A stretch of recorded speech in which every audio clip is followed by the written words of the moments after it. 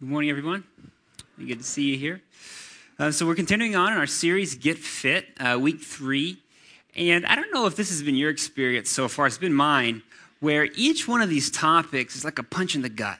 You know, like spiritual fitness. Okay, I know I need that. Emotional fitness, talking about anxieties. Okay, I need to be fit in this way. Today, we're talking about mental fitness. Next week, physical fitness. I'm glad I'm not teaching next week. All right, the week after that, financial fitness, off again, right? So it's all of these majorly important things that we need to have in our life, and it's been tough. And today we're talking about mental fitness. Now, one of the key values we have here at CVC is a self-feeder. You're going to get a little drop of what it means to have mental fitness in your life. So I encourage you, go home, do some research on your own. There'll be some things on our social media that'll allow you to grow in your mental fitness this week and then the months and years to come. So I've got, let me see, here it is. Got my little friend Fred here. And hopefully this doesn't give you flashbacks from your 10th grade anatomy class. Let me crack open Fred. All right, so this is what we're talking about today. Like our minds, hopefully yours is bigger than this, right? How we think. And this isn't like this is like how do we use the brain in our skull, the rational capabilities of ourselves to be a better Christian, to be a follower of Christ. And before we get going, let me pray to get us started. Heavenly Father, Lord, would you help us get a better picture, a better understanding of what it means to have a fit mind? Lord, give us wisdom and how we, having a fit mind, can love you more and honor you more and be a source of joy and peace to others. And Lord, we pray that your Holy Spirit just uses these words of Scripture and uses what we're going to talk about to make us more in love with you. We pray this in Jesus' name. Amen. All right, so before we get into our text today of Philippians chapter 4, I want to hopefully dispel maybe a religious rumor, a Christian rumor that you might have heard. Some people, maybe you've heard that Christianity is about blind faith. Maybe you've heard that Christianity, you just kind of need to trust, need to have blind faith. Take the leap of faith. Just lay it on the line. Just trust. We see when Jesus in the Gospel of Matthew was asked, hey, what's the greatest commandment? Of all these commandments, what's the number one thing we need to follow? He said this in Matthew 22:37. He said, love the Lord your God with all your heart, with all your soul, and with all your mind, like this thing. How do you love God with your mind? It's kind of strange. You would think that Jesus would say, hey, you love God with your heart and your soul. But he said loving God with your mind is the third leg of a three-legged stool for loving God. So when we think of Christianity can't be about just blind faith. Christianity is not a philosophy. It's not a myth. It's not a fairy tale. Christianity and the faith of Christianity is deeply rooted in historical events. Let me give you an example. The story of Christianity is that we were broken. We were in the Garden of Eden. We had all goodness and truth available to us. Sin entered the world through our own decision, broke the world. And God, wanting to reconcile us to him, sent Jesus to die and rise again for our salvation. That's the story of that's the story of the gospel. That's the story of Jesus. And so Jesus died, and the Bible says he was placed into a tomb. And 3 days later, this tomb was rolled away, and he resurrected, right? So why was the tomb rolled away? Now, you thought it was so Jesus could get out, right? No. In other parts of the New Testament, after Jesus rises from the dead, he appears in locked rooms where no one opens the door. He appears and disappears. The stone was rolled away so that we could see. See, the faith in Christianity, faith in Jesus is rooted in the fact that he didn't turn into a ghost. Jesus truly rose again, so there was no body left in that tomb. And the Gospels themselves, Matthew, Mark, Luke, and John, are historical books. Luke and Acts are two books that actually are part 1 and part 2, and they were commissioned by this rich guy named Theophilus. He said, hey, Luke, I'm going to give you some money. I want you to go around and interview people who saw or claim to see Jesus. I want you to go to these places, walk the same road to see if what everyone is saying is actually true. See, Christianity is not based on blind faith. If you don't get anything else from our discussion, it is not blind faith. It is historic faith. Faith rooted in real historical events. The Bible itself says, hey, if Jesus didn't rise from the dead, we are followers of Jesus, of all people, most to be pitied, right? You shouldn't be giving your money. You shouldn't be giving your time. We should all go out, hit the bar, right? Spend some time in Cancun or whatever, because what you're doing is a joke if Jesus didn't literally rise from the dead. So as we look at this issue of mental fitness, let's keep in our minds that Christian faith is a thinking faith. It's a faith rooted in real historical events. All right, so we're going to look at Philippians chapter 4. If you got your Bibles or your Bible apps, you can go ahead and turn there. Galatians, Ephesians, Philippians chapter 4. And I'm going to challenge you for the next 10 minutes. I'm going to challenge you to follow along with me. It's going to be a little cumbersome as we look through this text, but if you follow along with me, I think you'll really get it, and it'll be a major tool for you to use to have joy and peace in your life. So let's look at that. Philippians chapter 4, starting in verse 4. Rejoice in the Lord always. Again, I will say, rejoice. Let your reasonableness be known to everyone. The Lord is at hand. Do not be anxious about anything, but in everything, by prayer and supplication, with thanksgiving, let your requests be made known to God.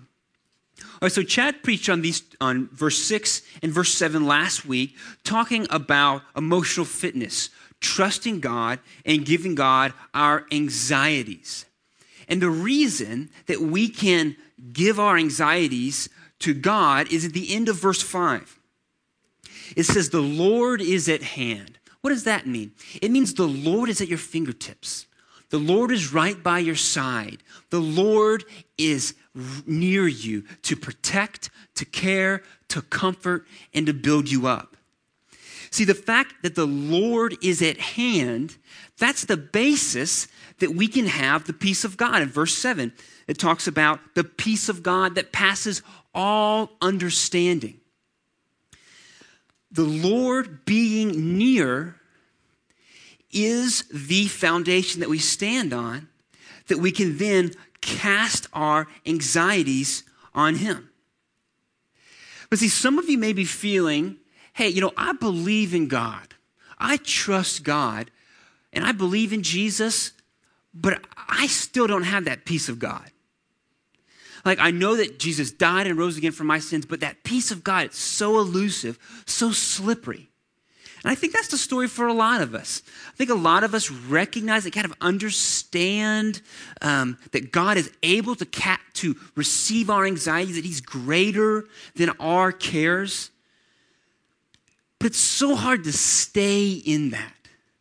So what do we do, if you're a follower of Jesus, to stay next to God, to stay in the peace of God? Well, Paul gives us the key that unlocks God's peace. The end of verse 7 says, the peace of God, which surpasses all understanding, will guard your hearts and your minds in Christ Jesus.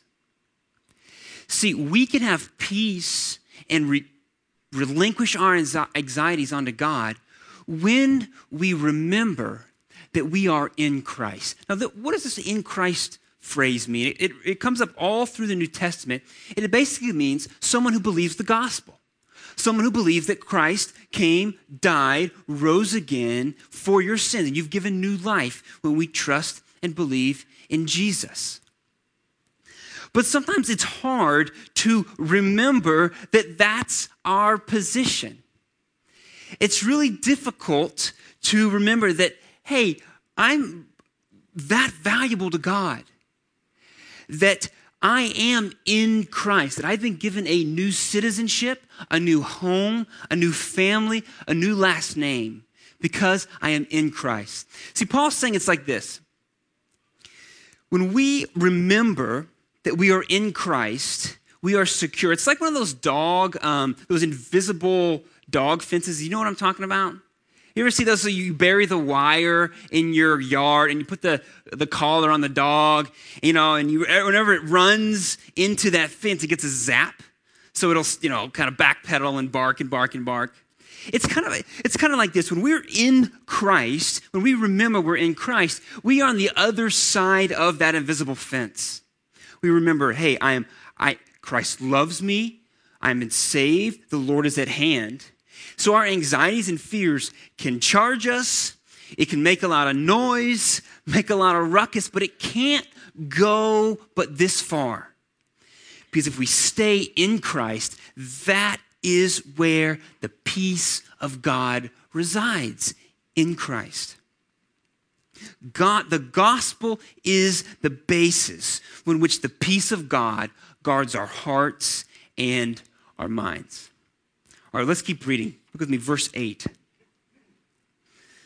Finally, brothers, whatever is true, whatever is honorable, whatever is just, whatever is pure, whatever is lovely, whatever is commendable, if there is any excellence, if there is anything worthy of praise, think about these things. All right, so the Lord is at hand, gives us the basis for not being anxious because God gave us his son. And we are safe, loved, secure in Christ Jesus. So now Paul is giving us this list of things to think about. Now this word think is a very specific word. The New Testament is written in Greek. And this word think is the word logizomai. Okay, what is that? It's the word we get logic from. Logic, logizomai. So what Scripture's telling us is that we need to think, we need to logic, we need to use our capacities for reason to think about what is true and honorable, just, pure, lovely, commendable, excellent, praiseworthy. We must use our minds to logic about those things. And now some of you may be thinking, okay, I hear you. But that list is kind of nebulous, right? Like, let's look at the list with me. Whatever is true, okay, I think we get what's true, what's false. Whatever is honorable, all right, well, I know other people who think about honor differently. Whatever is just. Well, depending on who you ask, some people have different forms of justice, different views on justice. We know that even recently. Whatever is lovely. Some things I think are lovely, other people don't, and vice versa.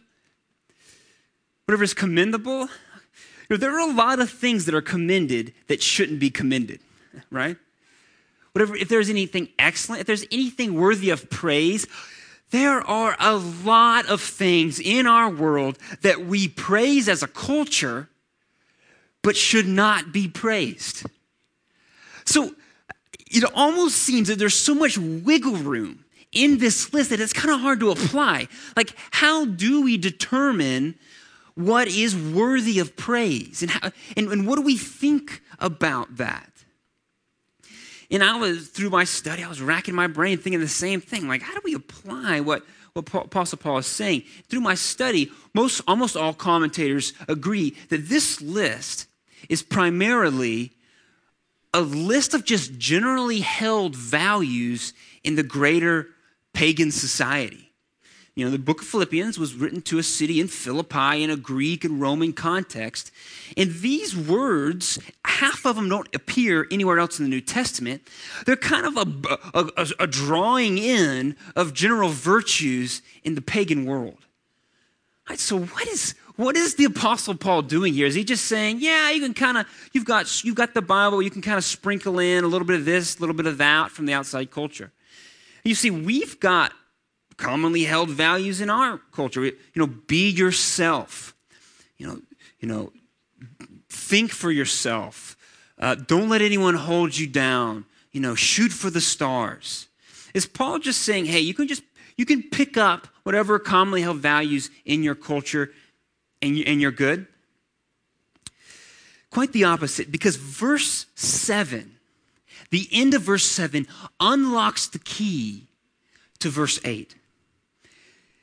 And the peace of God, which surpasses all understanding, will guard your hearts and guard your minds in Christ Jesus. In Christ Jesus is the key that unlocks how we should view this list in verse 8. See, as followers of Jesus, we should look at all things through a gospel filter. You see, the reason that the Apostle Paul gives us this tally list of commonly held beliefs in culture is because he knows that, you all live in culture, right? You live in the real world, a real world that doesn't value love and goodness and the fruit of the Spirit like the Bible values. What he is saying is, your mind is the tool, your gospel is the filter with which you view everything in your world. And we know this, and I think we can experience this in our own hearts. See, Jeremiah 17:9 says, the heart is deceitful above all things and desperately wicked. And we must think and logic through a gospel filter about our world and our life. And the Apostle Paul actually does this for us in Romans chapter 8. In the beginning of Romans chapter 8, he is going on this beautiful discourse about what God has done through Jesus Christ in the gospel. And then he gives us a window into his mind, into his internal dialogue. Look with me on the screen. Romans chapter 8, starting in verse 31. This is Paul thinking through a gospel filter. What then shall we say to these things? If God is for us, who can be against us? He who did not spare his own son, but gave him up for us all, how will he not also with him graciously give us all things? Who shall bring any charge against God's elect? It is God who justifies. Who is to condemn? Christ Jesus is the one who died. More than that, was raised, who is at the right hand of God, who indeed is interceding for us. Who shall separate us from the love of Christ? Shall tribulation or distress or persecution or famine or nakedness or danger or sword? As it is written, for your sake we are being killed all the day long, as we are regarded as sheep to be slaughtered. No, in all these things we are more than conquerors through him who loved us. For I am sure that neither death nor life, nor angels, nor rulers, nor things present, nor things to come, nor powers, nor height, nor depth, nor anything else in all creation will be able to separate us from the love of God in Christ Jesus our Lord. See, Paul is modeling for us here a mind that thinks through a gospel filter. All right, what does that look like in our lives? Here's some examples of thinking through a gospel filter. say you're single and you ask out somebody to go on a date and they reject you. They're not interested. What bubbles up? I'm not worthy. I'm not worth anything. What is it? How do you think through a gospel filter? You think, I am worth enough for God to give the life of his son in order for me to be in relationship with him. I'm worthy of even the love of God, so I'm worthy. All right, so you're unemployed. So you've been looking for a job. You can't find anything, or you're underemployed. All right, how do you think through a gospel filter about unemployment? Because what begins to bubble up? I'm a loser, and I have nothing to offer. Gospel filter says, God made me how he wanted me to be made in love. In Christ, God does not see me as a loser.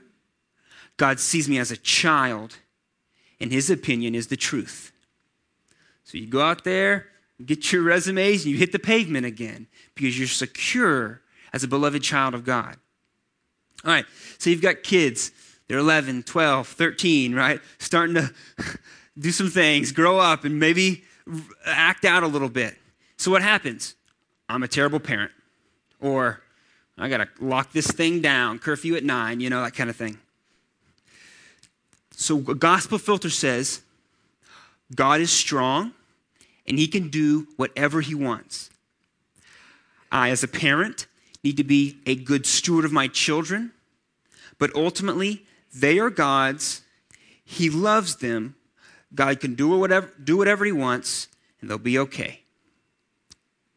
So you've got a big decision coming up. Should I move? Should I take this job? Should I go back to school? And fear and anxiety begins to bubble up in your mind. You don't want to wreck your life.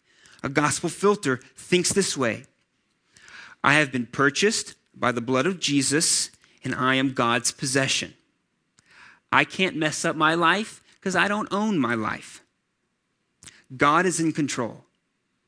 I need to pray and trust that God will lead me where I need to go for the next season of my life. All right, sexual sin. Here's something that we can all relate to. We think of past sexual sin. What do you think? I'm filthy. I'm used up. I'm dirty. That's what begins to bubble up in your heart. Gospel filter says, God specializes in adopting the orphans with the most mud on their faces. Jesus' righteousness is far greater than my sin. Romans 5:8 says, but God demonstrates his love for us in this. While we were yet sinners, Christ died for us. See, this is how we logic, we think through a gospel filter about what bubbles up in our own hearts. The Bible's true. As long as you have motive and a will, as long as you have a heart that's bent towards sin, you're going to have these things bubble up. But you need to filter these things out through the filter of the gospel. So not only does a fit mind think through the filter of a gospel about what comes from our hearts, but it thinks through a gospel filter about our world. See, we are inundated constantly, incessantly by messages, values, stories into our mind. We can't drive down the road. We can't open up our computer. We can't check the news without something telling you something. If you buy this, then you'll be better off. If you do this, then you'll have joy. If you don't do this, no one will love you. No one will care for you. Right? It just keeps coming. And I think a lot of us, especially when we think about media and entertainment, we think, how do I just never turn the TV on?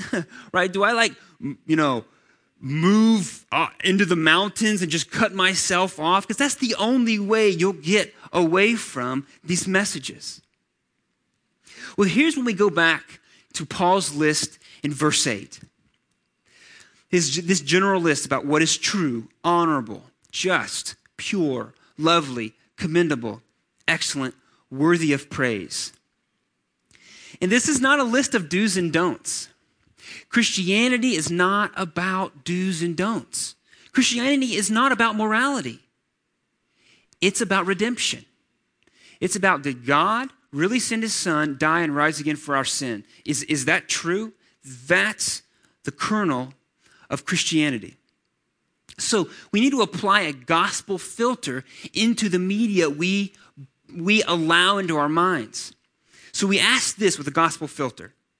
Does this movie, book, podcast, video game, hobby, does this make me more thankful for Jesus?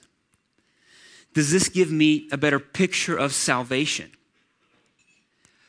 Does this help me love other people more? Does this movie give me a greater burden for people that are hurting and need Jesus? Does this book show me a picture of beauty, redemption, and reconciliation? Right? Does this story give me an honest, does it show honestly the effects of sin? And does it make me long for the new heavens and the new earth? That's how we think through a gospel filter about the media we consume when we allow our children to consume. Or does this tempt me to sin or promote sin? Does this devalue human life? Does this news broadcast make it harder for me to love people with whom I don't see eye to eye? Does this cause me fear, unhelpful anger, and despair? And does it cause me shame? You see, when Paul gives us this list, this tally list in verse 8, that we are supposed to think about, what he's doing is this. I'm going to get a little personal here. All right, so in our world, you've got right wing, left wing, right? You've got conservative, you've got liberal, you've got all, and every way. You've got not just politically. There's forms of entertainment, right? There's NPR versus Duck Dynasty, right? You've got the New Yorker, and you've got Politico. Like you've got all these different sources of media. And what Paul is saying is the gospel cuts through the middle of all of these. You see, the story of Christ flashes in all these strange places. It's not found anywhere outside Jesus Christ in the writings of Scripture. So when we relegate ourselves only to one form of entertainment or one form of news or whatever, we inherently cut ourselves off to opportunities to see the gospel flash in these various ways. If something has the marker Christian in front of it, does not mean that it's inherently going to draw you to Christ more.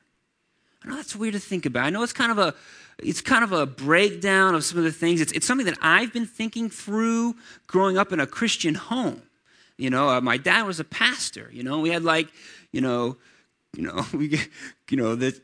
Cheerios were in little crosses, and we would eat those because we'd have precious moments and stuff. And those are all good. If you have Testaments that are like mints with a cross on, that's fine. That's good.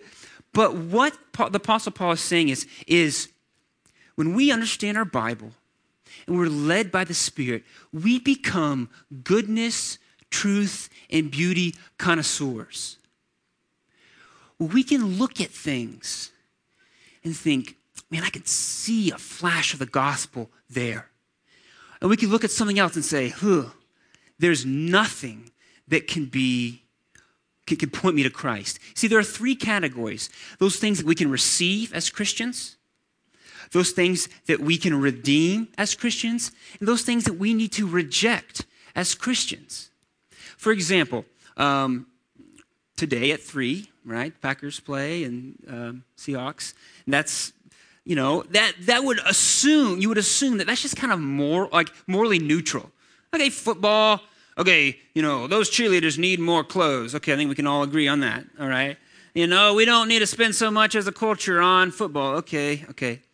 But when you see an amazing pass and an amazing catch, and it just kind of blows your mind that humans could do that.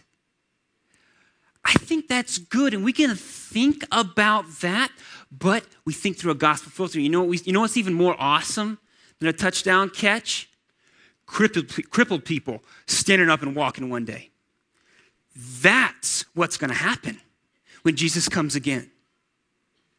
You see, it's wonderful to see a beautiful touchdown catch, but people who have no legs will one day be able to walk in the new heavens and the new earth. So we need to look at the media that we consume through a gospel filter. Let me explain or give you an example of how this has been proven true in my life in a documentary by Mark Singer called Dark Days. Has anyone seen Dark Days in here? Nobody. Okay, it's on Amazon Prime streaming. I highly recommend it.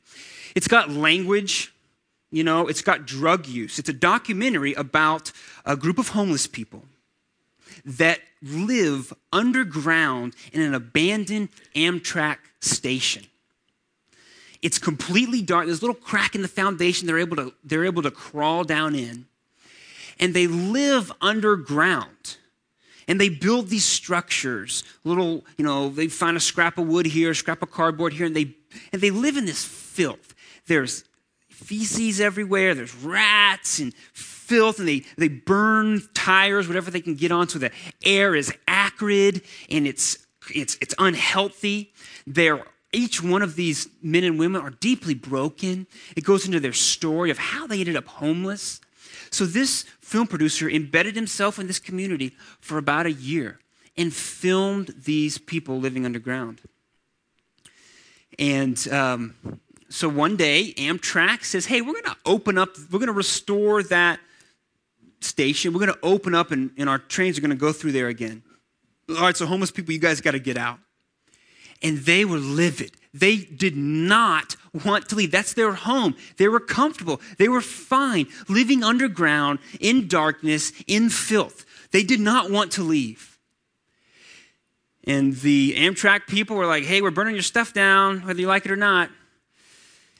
And a community development organization came down, found out about the situation, went underground, and said, hey, we've lined up some public housing for you.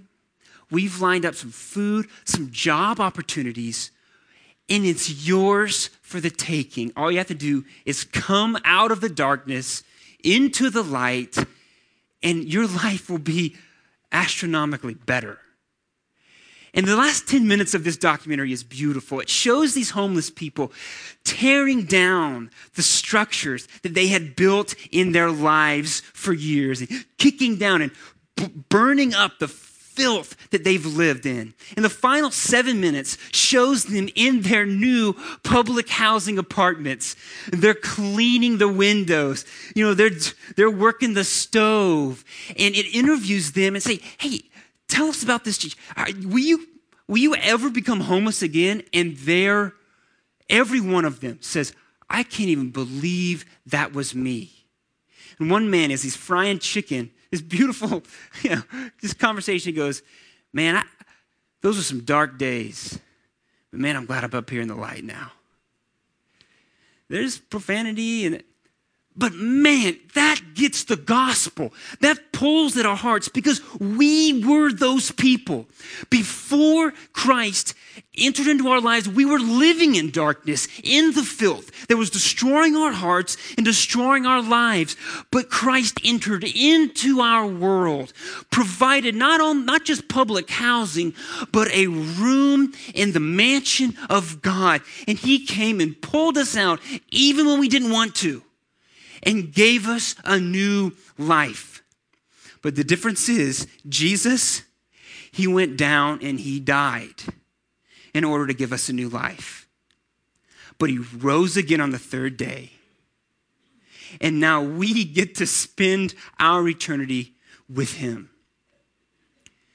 You see, when I see that, I think, I don't know if the producer knows Jesus, but I see the gospel flashing in all different places. And when we think about our media consumption, we think about what we allow into our home, that's the lens with which, that's the filter with which we need to think.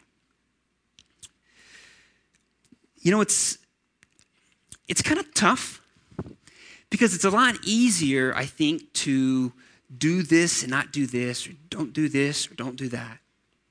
But what this does, it requires us to know the Bible. It requires us to know the Bible and pray. Like as if you're a parent trying to think through of what you want into your home, you're not going to make a very wise choice unless you know what God's told us in the Bible and you're in prayer. That's how we hone and we clean out that gospel filter when it begins to be difficult to think through that.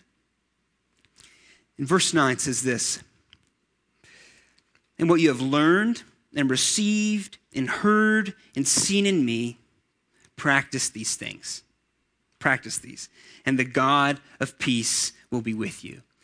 Thinking through a gospel filter takes practice. And this week I commissioned Nate. I was like, "Hey, Nate, can you do something? Can you put this verse 8 into music?" So the band's going to come up in a moment, and they simply put verse 8 into music. So they're going to go through it a couple times. And I challenge you, take some time as they're singing and pray and saying, "Lord, would you give me a better thinking process through a gospel filter? Lord, allow me to know goodness, truth, and beauty because I know Jesus Christ and the gospel." And allow this list to marinate in your heart. I've actually asked Nate to record it. So it's going to be on Facebook, the MP3 this week. And I encourage you, download it, play it in your car this week to begin to think during your normal week, how do I view this through a gospel filter? Let me pray. Heavenly Father, thank you so much for Jesus. Lord, we're lost on what to do without the gospel. Lord, you know we go out into our daily lives and we want to do right. We want to do what you want us to do. But Lord, it's hard. So help us. Help us think about the things that bubble up in our heart. Help us think about those through a gospel filter and about the media and what inundates us all the time. Lord, help us have a fit mind by thinking through that gospel filter. Lord, thank you so much for Jesus. Thank you so much that we were in that dark place and you brought us into the light. And we just praise you. We pray this in your son's name. Amen.